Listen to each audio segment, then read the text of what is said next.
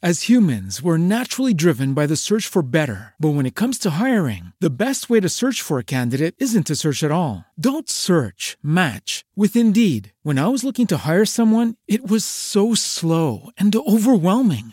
I wish I had used Indeed. If you need to hire, you need Indeed. Indeed is your matching and hiring platform with over 350 million global monthly visitors, according to Indeed data, and a matching engine that helps you find quality candidates fast. Ditch the busy work. Use Indeed for scheduling, screening, and messaging so you can connect with candidates faster. And Indeed doesn't just help you hire faster. 93% of employers agree Indeed delivers the highest quality matches compared to other job sites, according to a recent Indeed survey. And listeners of this show will get a $75 sponsored job credit to get your jobs more visibility at Indeed.com/podcast. That's Indeed.com/podcast. Terms and conditions apply. This cannot be real. This cannot be like a private commerce transaction would be liable for this. Like, how does the government get out of all liability when they're the ones that broke the freaking thing?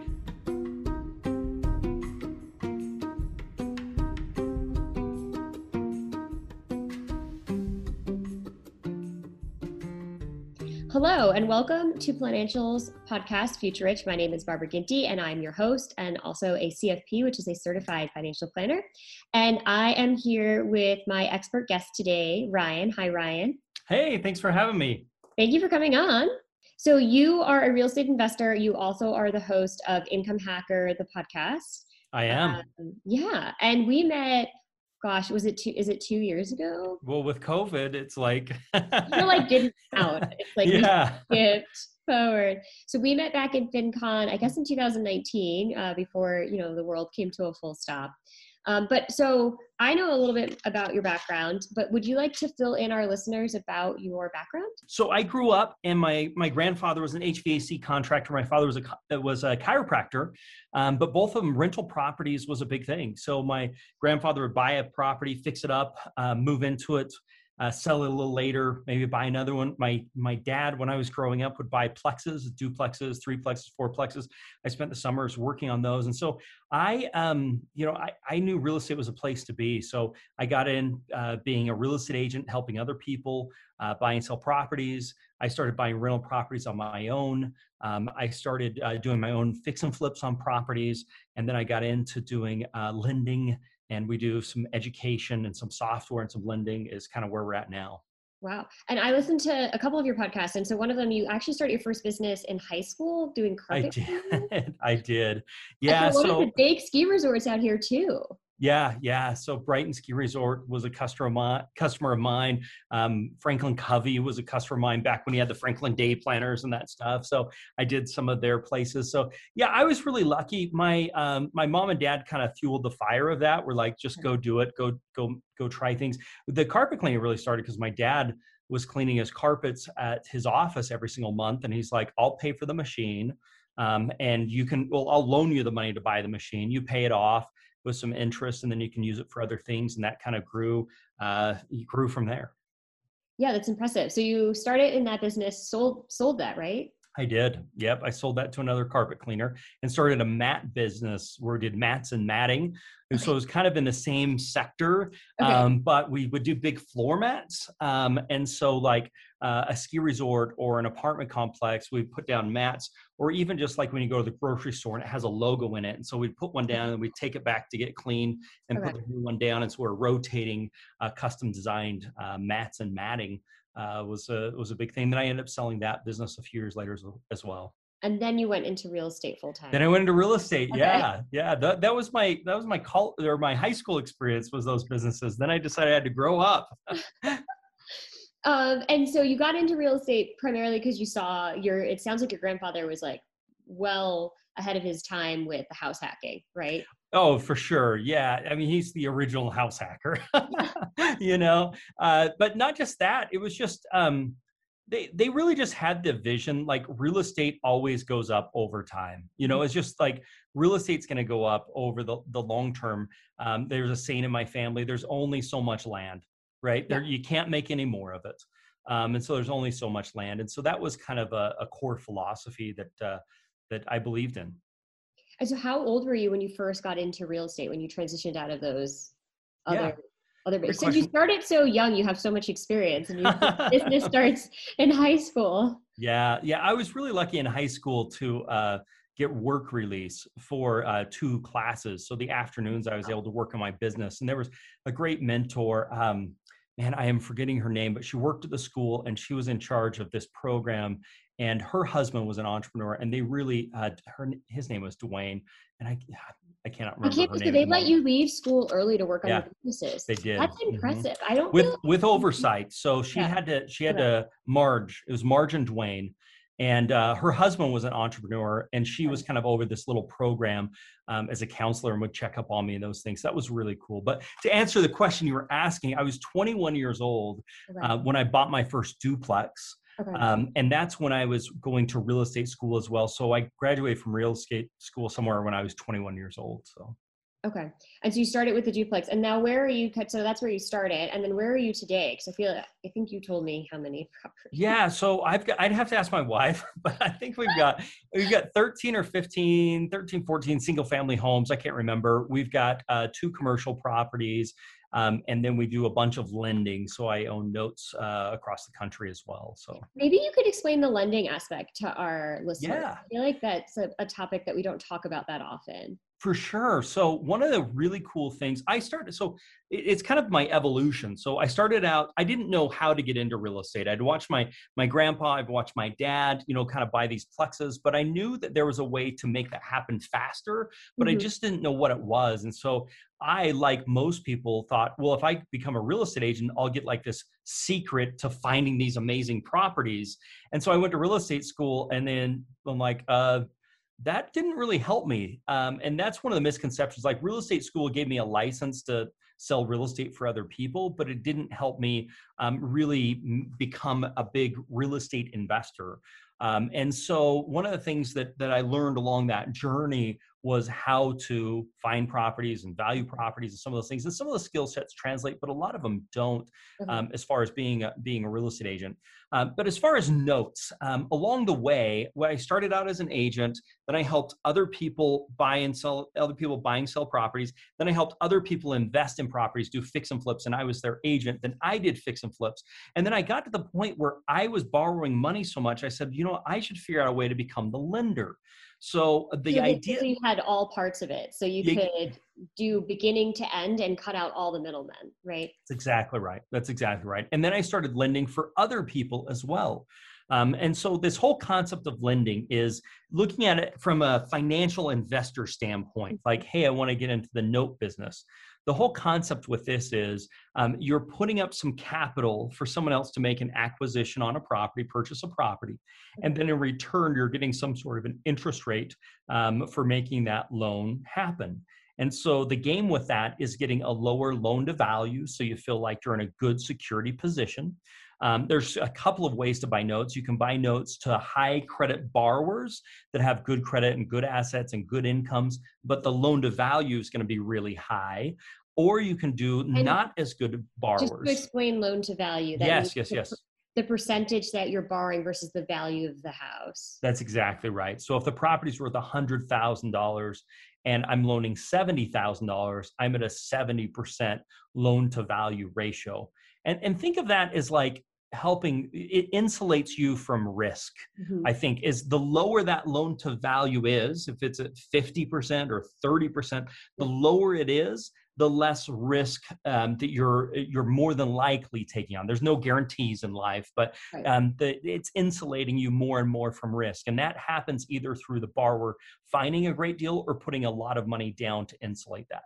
And that's because you can take the real asset back if they fail on the loan, right? And that's the whole thing of hard money, right? A hard money loan is lending on the asset, not based on the individual. So you've got your banks and credit unions and those things, and they're lending based upon the person, not really the property. They'll go like 97% of the value of the property, but they're making sure you've got great jobs, you've been there for 2 years, and you've got everything, your ducks are in a row. Tax document, and you've got good returns, your debt to income ratio is right, your credit scores are good. So that's on this end of the spectrum. Then there's this other end of the spectrum, which is called hard money. And the hard money is we don't really care about you. Well, we care about you, but we don't care about your income, your Yeah. credit, those types of things. We really care about the asset. So Yeah. you've got the conventional lenders at 97%. You've got the hard money lenders at like 70% of the loan to value, saying if there's a problem, we'll take the property back, we'll sell it, make our money back, and that's going to be our security. So it's interesting. So you recognize an opportunity to go and take over the whole, all the steps. So from the beginning, you could even sell, if you wanted to sell it, you could represent yourself because you're a real estate agent. Yep. So you cut out, and so you're able to make a profit on all aspects of it. For sure. And that wasn't like by design, right? Yeah. I stumbled into it. I started as an agent. I started as an investor. I bought my first duplex before I was an agent, and I became the agent. So it was just kind of stumbled upon it. You don't need to go to real estate school to invest in notes or real estate school to be an investor. I don't know if I do that again or not. It was great. I learned, like, that was my path, right? Yeah. But everybody's path doesn't have to go that same way. You can be an investor without being a real estate agent. You can buy notes without being a fix and flipper or a real estate agent. And some people prefer notes over owning properties. I like to own properties. I think it's a big deal. But other people say, I don't want to deal with any hassles. I'd much rather just own a note. You still have hassles with notes as well, depending upon what type of note. But there are very, low risk notes that have quite a bit of lower hassle that you can invest in as well. They can be really beneficial to investors if that's what they are going after. And who do you think would be an ideal candidate for like doing the lending versus the investing in real estate? And then I do have a question about like how, for the people listening, if they want to get into the real estate game, like what would be your advice? Yeah, so let's talk about the becoming a lender versus being a real estate investor. So to be a lender, in most cases, if you're dealing with hard money, you're going to want to be an accredited investor, meaning you're going to want to have that net worth of $1 million plus or the income of $300,000 for the last few years. I can't remember all that accredited. You're going to want to make sure you have that. Yeah, usually over $1 million net worth and somewhere between like 200,000 and 300,000, depending on like single annual. Filing. Yeah, so you're going to want to make sure you have that. And the reason is when you're dealing with some of the hard money loans, you are going to take properties back. You are going to have some risk. Yeah. There's going to be some remodeling to the property that causes some problems that cost more money. And you're going to have some deals that go bad. And you've got to be able to stomach that both in your psyche and financially, some of those ups and downs. Because if you can't get past a bad deal to get onto the next good deal, you're going to get yourself in trouble really quickly. You've got to realize that's part of the investment is they're not all going to be perfect. And you're going to have some home runs and you're going to have some losers. But overall, you're going to end up in a better scenario. So that's something you've got to do. If you can't stomach that, then you need to look at more some conventional. So there's a lot of longer term type loans that you can buy, potentially even at a discount at a 7% rate or an 8% rate, where you just buy a note. It's a homeowner note. They live in the home, the bank's liquidating it, or it was a private transaction and they just want to sell it and get out of it. And then you can actually just buy those on the open market, or there's even companies where you can just put your money into a pool and that pool goes out and buys notes and then you just own a certain percentage of that pool. So that's kind of the differences there that you should look at. As far as who should do the notes, I think if you have cash and you want your money to work for you, buying notes is a great option. If you don't have a lot of cash, buying real estate is a great option. So there's these aspects of like wholesaling properties where you don't have to have any money and you find a deal and sell the deal to somebody else simultaneously. Then you've got like fix and flipping where hard money lenders don't really care about some of the credit and some of those things, but you've got to put a lot of time in. So I think it's time versus money. And except for the only exception to that is going to be rental properties. And I really think people should be buying rental properties along the way. It's a great investment. So I think everyone should be doing that. Yeah, so I was just going to say probably a lot of our listeners probably have, not all, but have time versus, being a credit investor. So you think getting into like house hacking and rental properties is the way to go for them?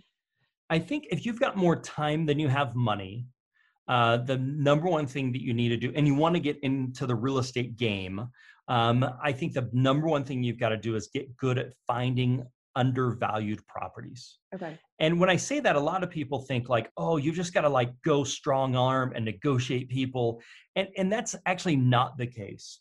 What you want to do is it's opportunistic. You want to find an opportunity when it makes sense. I'll give you a great example. Okay. I had somebody that approached me, their grandfather or their dad, it needed to move into a rest home, and the grandma had passed away. Grandpa needs to move into a rest home.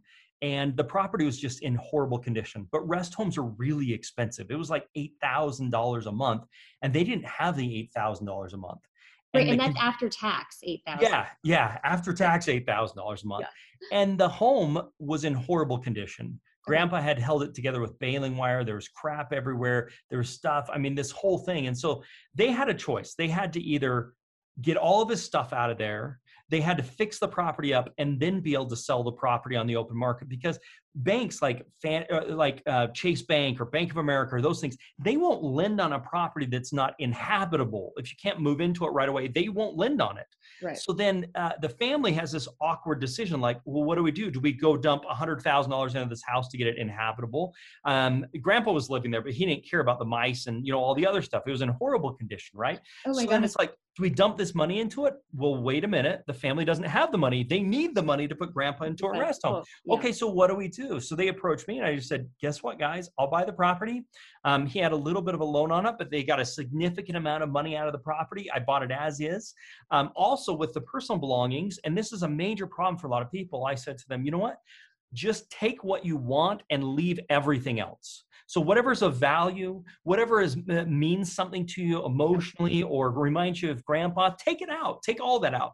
But all the other stuff, just leave it and I'll take care of it. And for a family that's going through a traumatic experience like that, that's huge. Then I said, and I'll close in 2 weeks. So you'll have the money. So they're like, hey, we'll put grandpa in the rest home. We got enough money for the first bill, but we can't cover the second. We'll get all the stuff we want out of the house, all the garbage, the junk, the dressers, all the stuff that nobody wants. Ryan will take care of that. And I did that, but I got a little bit of a discount on the property. Then I fix the property up and I sell that property off, or I wholesale it. And so when you ask, like, how does somebody that has more time than money get involved? You get really good at finding deals like that. And there's some software and there's some other ways to do that, but that's what you've got to do. You've got to become really good at finding under market deals where you can help people. And frankly, I was able to bless those guys' lives. They're so happy I bought the house because I was able to help solve a problem. Right, exactly. And probably if they weren't able to get the house in shape to sell it, they were probably going to have a lien put against it anyway from the nursing home. Yeah, exactly.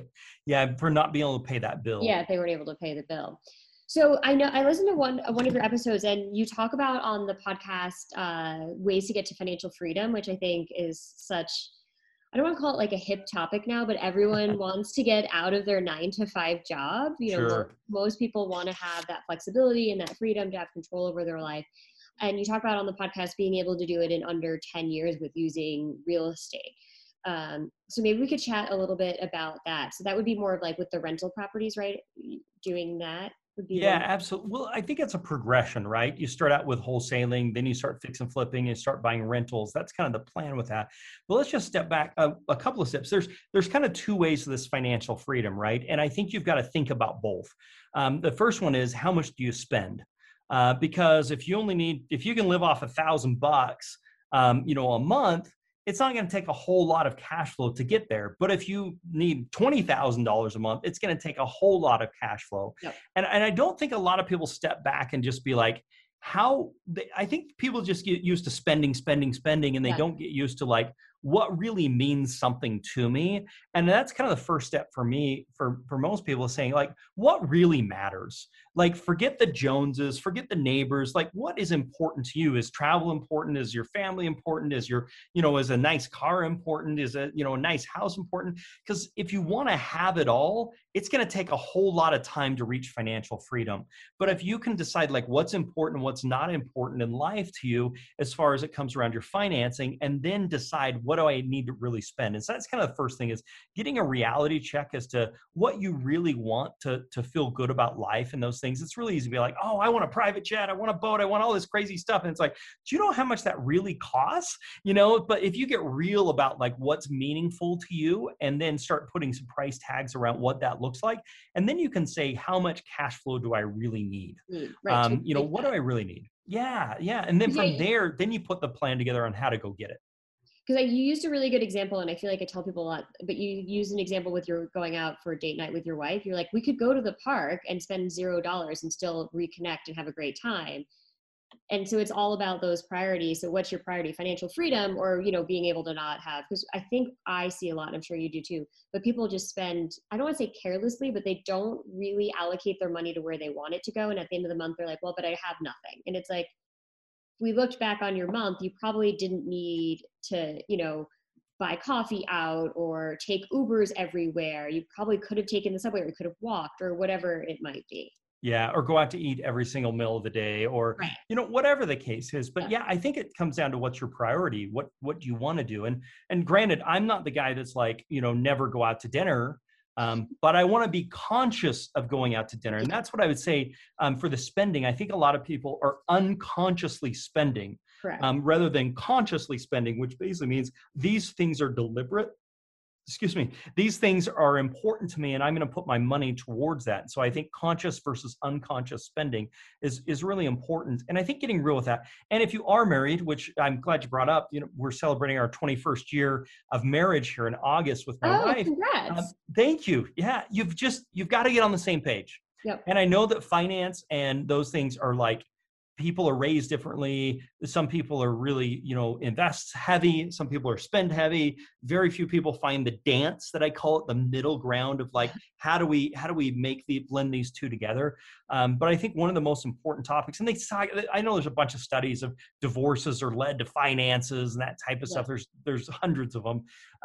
But getting on the same page with that, and I start with that, like, you want to become financial free, you've got to figure out what's going to feel good for you and what you want to spend that's within reason. And you've got to get on the same page with your spouse or your significant other or your life partner or whatever it is. You've got to get on the same page with that. And then we can start building the plan of how do we actually get the cash flow. And then you think the first way to start. So if someone was listening to this and says, okay, I'm going to commit to being on a budget, I know what I, you know, need monthly to live on, what would be the first intro for them for the real estate?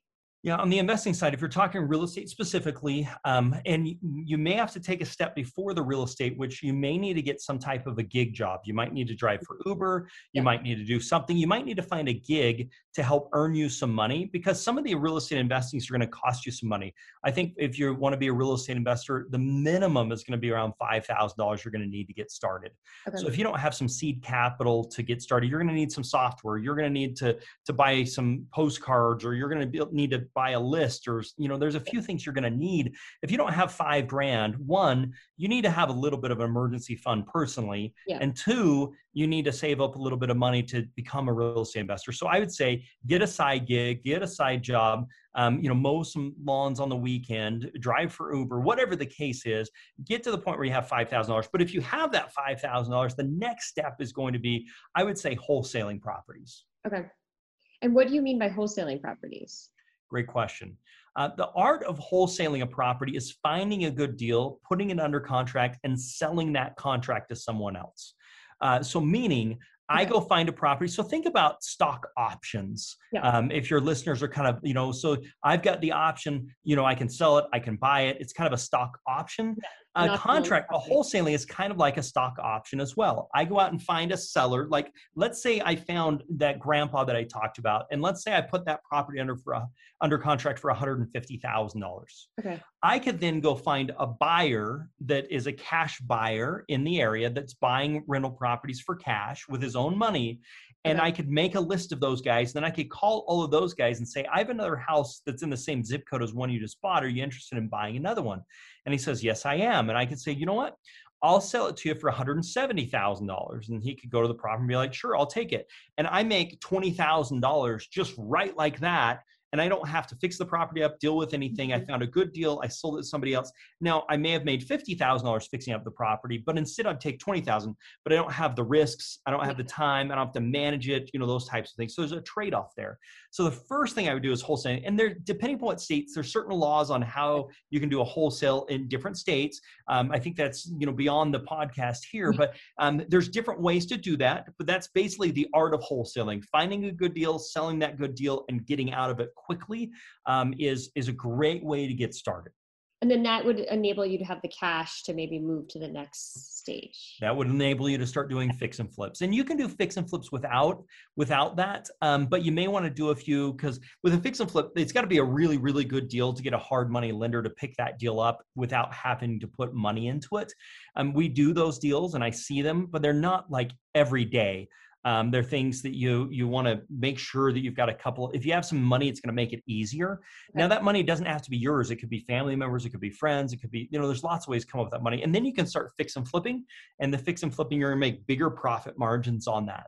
And then from there, you can start buying rental properties. So you can save that cash up. You can either leverage to buy rental properties, or you can pay cash for rental properties. Leverage meaning I can put 20% down on each property and I can buy multiple rental properties, or I can save all of my money and pay it off and pay cash for properties.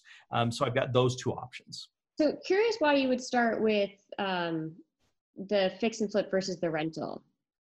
Yeah, so great question. You can also jump right to doing rentals and doing BRRRR type deals.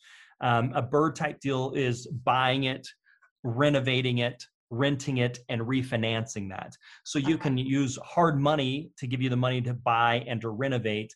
And then what you can do is rent it, and then you refinance out of that. Okay. And the big advantage to that is going to be tax advantage, right? So rather than me cashing out, paying the taxes, and then investing that money, I could go directly. And I would say it just depends on it depends on where you're located, the price of properties, the price of rents. It also depends on your own financial situation. Do you have some debts that you need to get out of, which a lot of people do? And so fix and flipping to pay off those debts automatically creates cash flow because I have less of a payment. So lots of people need to go to that, or you can just do the BRRRR strategy and go right to the rental properties. So any real estate mishaps that you've had? Because I feel, I'm just curious because I have 2 rental properties. That's why I was curious. I did not go straight to fix and flip. I just got 2. Yeah. So I just started with a rental property. I bought it for my business, offices in one unit, rental in the other. Then I bought a property out in Utah with a unit, my primary, then with another unit attached. Cause I think it's really important to, negate or reduce housing expense. When you're looking at people's budgets, I find that it's one of the largest overspends for people. And I found that especially when, first of all, with my clients, most of the very successful clients were some aspect of their portfolio or their net worth was in real estate. And then also a lot of them never overspent on housing or on rent for a business. That was like, so I was curious, that's what the difference, because I started with the rental properties. But I would love to hear what, how you handle the mishaps, because I just went through one, a big one. I think people were probably shocked. I mentioned it in another podcast, but I had to do a sewage line fix and it ran a little bit over $25,000. Where was it? It was in upstate New York. Okay. During COVID, during a pavement short, there was no blacktop. That blacktop had to be shipped in from New Jersey. I had to pay for a temporary blacktop patch. And the sewage line, it was where the connection is, so it was still my liability. And it was, I think, well over 15 feet below ground. So we had to have a full-on construction crew because you have to, all things I never wanted to know. Totally.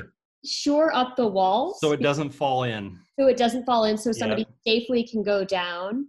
So the plumber actually was the cheapest part of this whole thing. It was the excavation, and you can't just have one guy doing it. Like, it's in the city, so you have to get permits. It has to be done the right way. The street has to be shut down. It was shut down for 2 days. Such a mess. It was such a mess. I had another real estate person on the podcast, and he does real estate from afar. And I was just like, how do you deal with this? How would you deal with this? And he was like, I would have just hired people. And I was like, well, when you're spending almost $30,000, I want to make sure it's right. And I wasn't sure whose liability it was going to be. That was the one issue. I wanted to make sure that it was my liability. Yeah, great question. Yeah, I mean, that is a mishap. I will say for all the listeners, that's pretty rare. I've replaced I have bad luck with real estate. I've replaced a lot of sewage lines. I replaced a lot of water lines.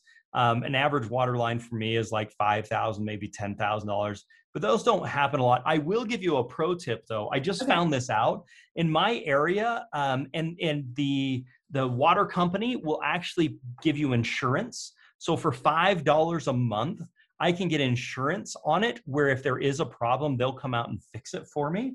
And so I just did sign up for that and a few other properties. It didn't cover all of my properties, but if you call the water company, they were the ones I think that was offering that. My wife's the one that found it. Oh, wow. But a little pro tip. So there is insurance you can buy for that. I will warn you against like insurance on home insurance. Yeah, I was I'm just sorry, saying, not like homeowners, the the home warranty. warranties, home Yeah. warranties. Yeah, home warranties are great, but you got to realize there's a million exclusions on home warranties. And something like this, like you went through, Barbara, is definitely going to be an exclusion. I Yeah, mean, I was I've gonna read say, the so policy, for but I everyone know who's, it is. so for everyone listening, I have multiple insurance policies. I have so many insurance policies. Yep. It was covered under nothing. Yep. There's no Not hazard rider. insurance. Hazard insurance, if the house burns down, they'll cover that. Yeah. But this is regular maintenance or wear and tear is what Yeah. this is going to be considered. So, but yeah, housing mishaps, like we're dealing with repairs all the time. And to go back to your point of why not go back to rental properties directly, I would say that is one of the advantages of going through fix and flips is you get to learn the skill set of working with contractors, working with prices, understand how houses work. One of the things I recommend for anybody getting into real estate is hire a home inspector, but go there when the home inspector is doing the home inspection so you can follow them around and understand what the HVAC unit is and where the shutoffs are and where the gas shutoff is and where the breaker box is and how the systems of a house work and that type of stuff, because that becomes invaluable. It's really nice when a tenant calls you and is like, I have a problem with this. And you're like, okay, I know what that is. This is what we need. Or even better, they call your handyman so you never have to deal with it. Exactly. But you need to make sure you don't get overbilled from your handyman and not get taken advantage of. Barbara, you've maybe experienced this, but my wife always gets frustrated with handymen or contractors that may be males thinking they're going to railroad her. And she's like, I know my prices, buddy. Like this, you're not going to oversell me. This is what it should cost, and I'm not paying a dime more. So that may be something you have to come and take into the equation as well. Yeah, it shouldn't be happening in this day and age, Oh, but geez, yeah. yeah, oftentimes my dad will say to me, like, I hate to say this, but I feel like I should be there with you, or your boyfriend should be there with you because that's not a price that somebody would give me. And I'm like, oh. Yeah. Well, and I find if you know what you're talking about, so Yeah. it shouldn't be happening in this day and age, no question. But at the end, it's just a sales pitch. That's Yeah. just all it is. And I wouldn't take it personally as being a female. Like they're going to sell, they don't just go after females, they go after anybody that doesn't know prices. If you Correct. don't know prices, male, female, it doesn't matter. They're going to go after that because they're salesmen and they're doing the same thing. What's the most I can sell this for? So I think the construction experience helps with that. Knowing what that looks like, and you can get that through doing some of the rehabs. As far as mishaps, I think the biggest mishap that I made was buying a property emotionally. Most properties I don't buy emotionally, but my wife and I, we bought a duplex. We moved into it when we first got married, turned it into a threeplex. We got tired of living next door to the tenants and that type of stuff. So then we bought another property. And then we were doing well. And we had this area of town we wanted to move into, but it was just the two of us. We lived in a 1,200 square foot house. And so we went looking for our dream house, and we bought this 6,000 square foot house right about 2006. Ooh. 2007, I don't think you could have possibly paid more for a property ever anywhere.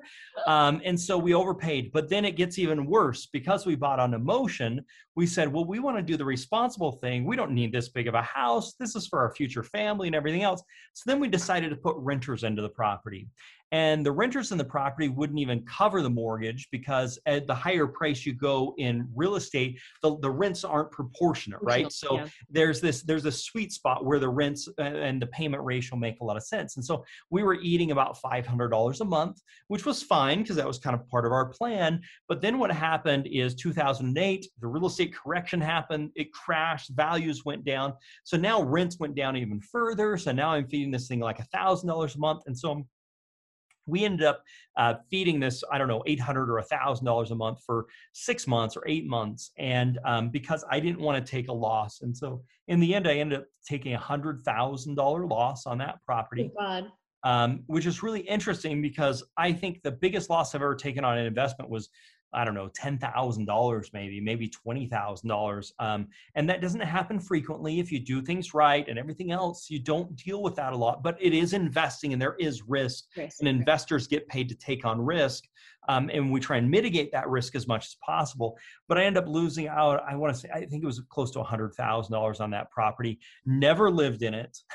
Because we ended up buying another property on the other side of town and felt like that's where we need to move and all this stuff. So I'm kind of a planner, and I think I planned way too far and ahead and too many steps.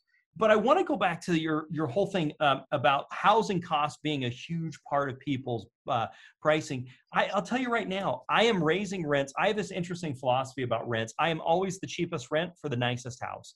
Doesn't mean my house is the nicest out there, but it's the nicest for that rent. So when you have market rents, I rent for $50 to $100 less than the overall market. That's just my philosophy. But I want to keep people in for 5 years. So I have this whole interesting rental philosophy. But what I will say is I am raising rents like crazy right now. And my homeowners are looking around. I'm saying, like, or my renters, I say, if you can find something better, tell me, because I want to be $50 to $100 cheaper than anything out there because I want to keep you forever. But I've raised rents like $400, $500 a month on some people, which is atrocious. It's so expensive. But I say, go find something cheaper that's in this condition. And if you can, I'll more than match it. I'll be $50 to $100 less than what they can do. And they can't find that. And so they're having to pay market rates. They're paying less than market rates. And they love me because I charge less than market rates for a better quality home than anywhere else. But it really sucks if you get your rent raised $500 a month because the market dictates that. And I'm with you. Taking control of the rents and the prices and those things, I think, is a huge advantage.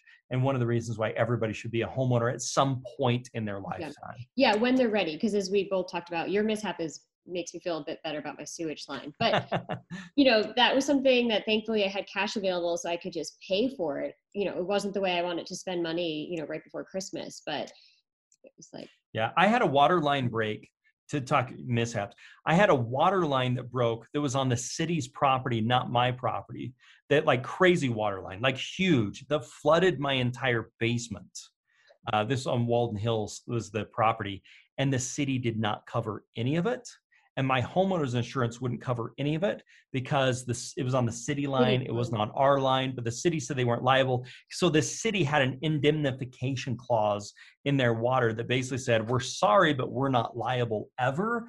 And I'm like, this cannot be real. This cannot be, like, a private commerce transaction would be liable for this. Like, how does the government get out of all liability when they're the ones that broke the freaking thing? And the funny thing is they broke it working on it. You know what I mean? I'm like, how much neglect can we talk about here?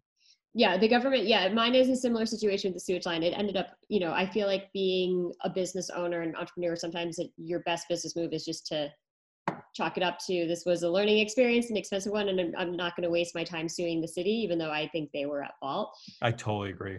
Just because we could be in litigation for the rest of our lives. Oh yeah. Attorney's costs alone would eat up what you end up spending if you really wanted to get into it, but it's frustrating. But those are things, and those are like, those are life lessons, right? Those are lessons that you learn, and they're things you need to keep in consideration. Although this doesn't happen a lot.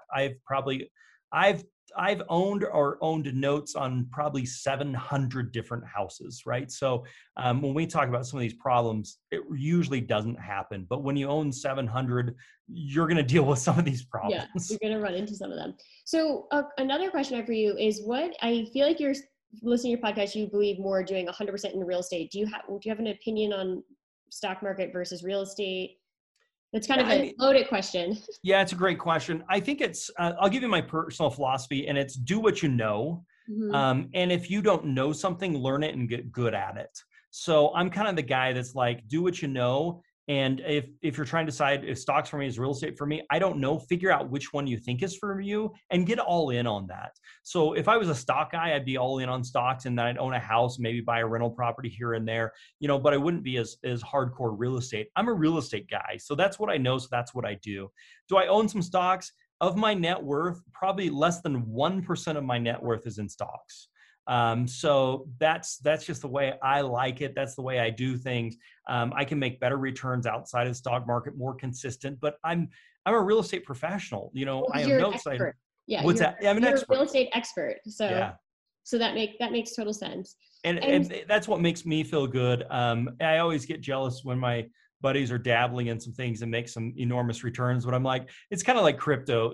They made a whole bunch of money in crypto, and then this week they lost it all. And I'm like, well, there you go. Yeah, usually the good stuff is boring. So learning the real estate market and putting the time and effort to it is not the exciting aspect of it, but becoming an expert in something always pays dividends, I think. Yeah, absolutely. So I like to always wrap things up with asking about a personal finance book, or in your case, a real estate book. So do you have a favorite go-to book? Yeah, so I've actually written a couple of books on real estate. So I won't bore you with those, but I definitely recommend. I've got one, How to Get More Money You Can Never Handle, a Real Estate Investor's Guide to Funding Deals. So that's one of mine that I really like. But as far as the book that really made big changes in my life is going to be the Rich Dad Poor Dad book, the Robert Kiyosaki. I have been waiting for a guest to pick that because that's my favorite. Are you serious? And nobody on my podcast, everybody says that book. They're like, Rich Dad Poor Dad. I love the Rich Dad Poor Dad. It's on my two sons. I have a 9-year-old and an 11-year-old, and it's on their quote unquote required reading, which basically means dad pays you to read it and do a book report. And by the way, if you do the book report in front of other people, I bring in other entrepreneurs that ask you questions, you get paid more money. So it's like, do you want to do this in front of mom and dad, or do you want me to bring in a couple of people to ask you questions? And so they get paid to read those types of books. Same with like Richest Man in Babylon.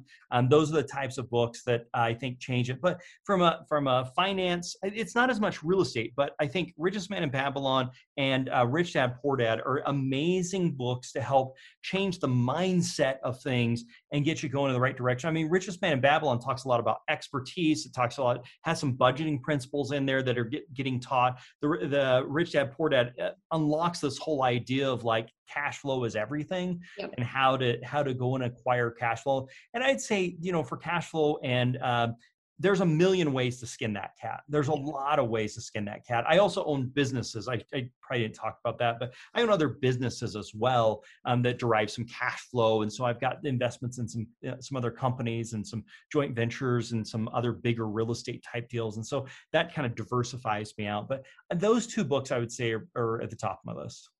Perfect. Well, this was great. I really appreciate you coming on the podcast, and we'll be sure to link your books as well. Awesome. That'd be great. Yeah, we'll link your books and we'll link to your podcast. And so for all of our lovely listeners, thank you for tuning in, and you can find out our most up-to-date information on Instagram at Future Rich Podcast. Enjoy all your favorite sports like never before at BetMGM. Sign up using code CHAMPION and receive up to $1,500 back in bonus bets if you don't win your first bet. When you register with BetMGM, you'll get instant access to a variety of parlay selection features, live betting options, and the best daily promotions in the business. And with BetMGM at your fingertips, every play and every game matters more than ever. Remember to use code CHAMPION and receive up to $1,500 back in bonus bets if you don't win your first bet. Place your money line, prop, or parlay bets with the king of sportsbooks today. BetMGM and GameSense remind you to play responsibly. See BetMGM.com for terms. 21 plus only. Virginia only. New customer offer. Subject to eligibility requirements. Rewards are non-withdrawable bonus bets that expire in 7 days. Gambling problem? Call 1-800-GAMBLER. Promotional offer not available in Washington, D.C. As humans, we're naturally driven by the search for better. But when it comes to hiring, the best way to search for a candidate isn't to search at all. Don't search, match with Indeed. When I was looking to hire someone, it was so slow and overwhelming. I wish I had used Indeed. If you need to hire, you need Indeed. Indeed is your matching and hiring platform with over 350 million global monthly visitors, according to Indeed data, and a matching engine that helps you find quality candidates fast. Ditch the busy work. Use Indeed for scheduling, screening, and messaging so you can connect with candidates faster. And Indeed doesn't just help you hire faster. 93% of employers agree Indeed delivers the highest quality matches compared to other job sites, according to a recent Indeed survey. And listeners of this show will get a $75 sponsored job credit to get your jobs more visibility at Indeed.com/podcast. That's Indeed.com/podcast. Terms and conditions apply.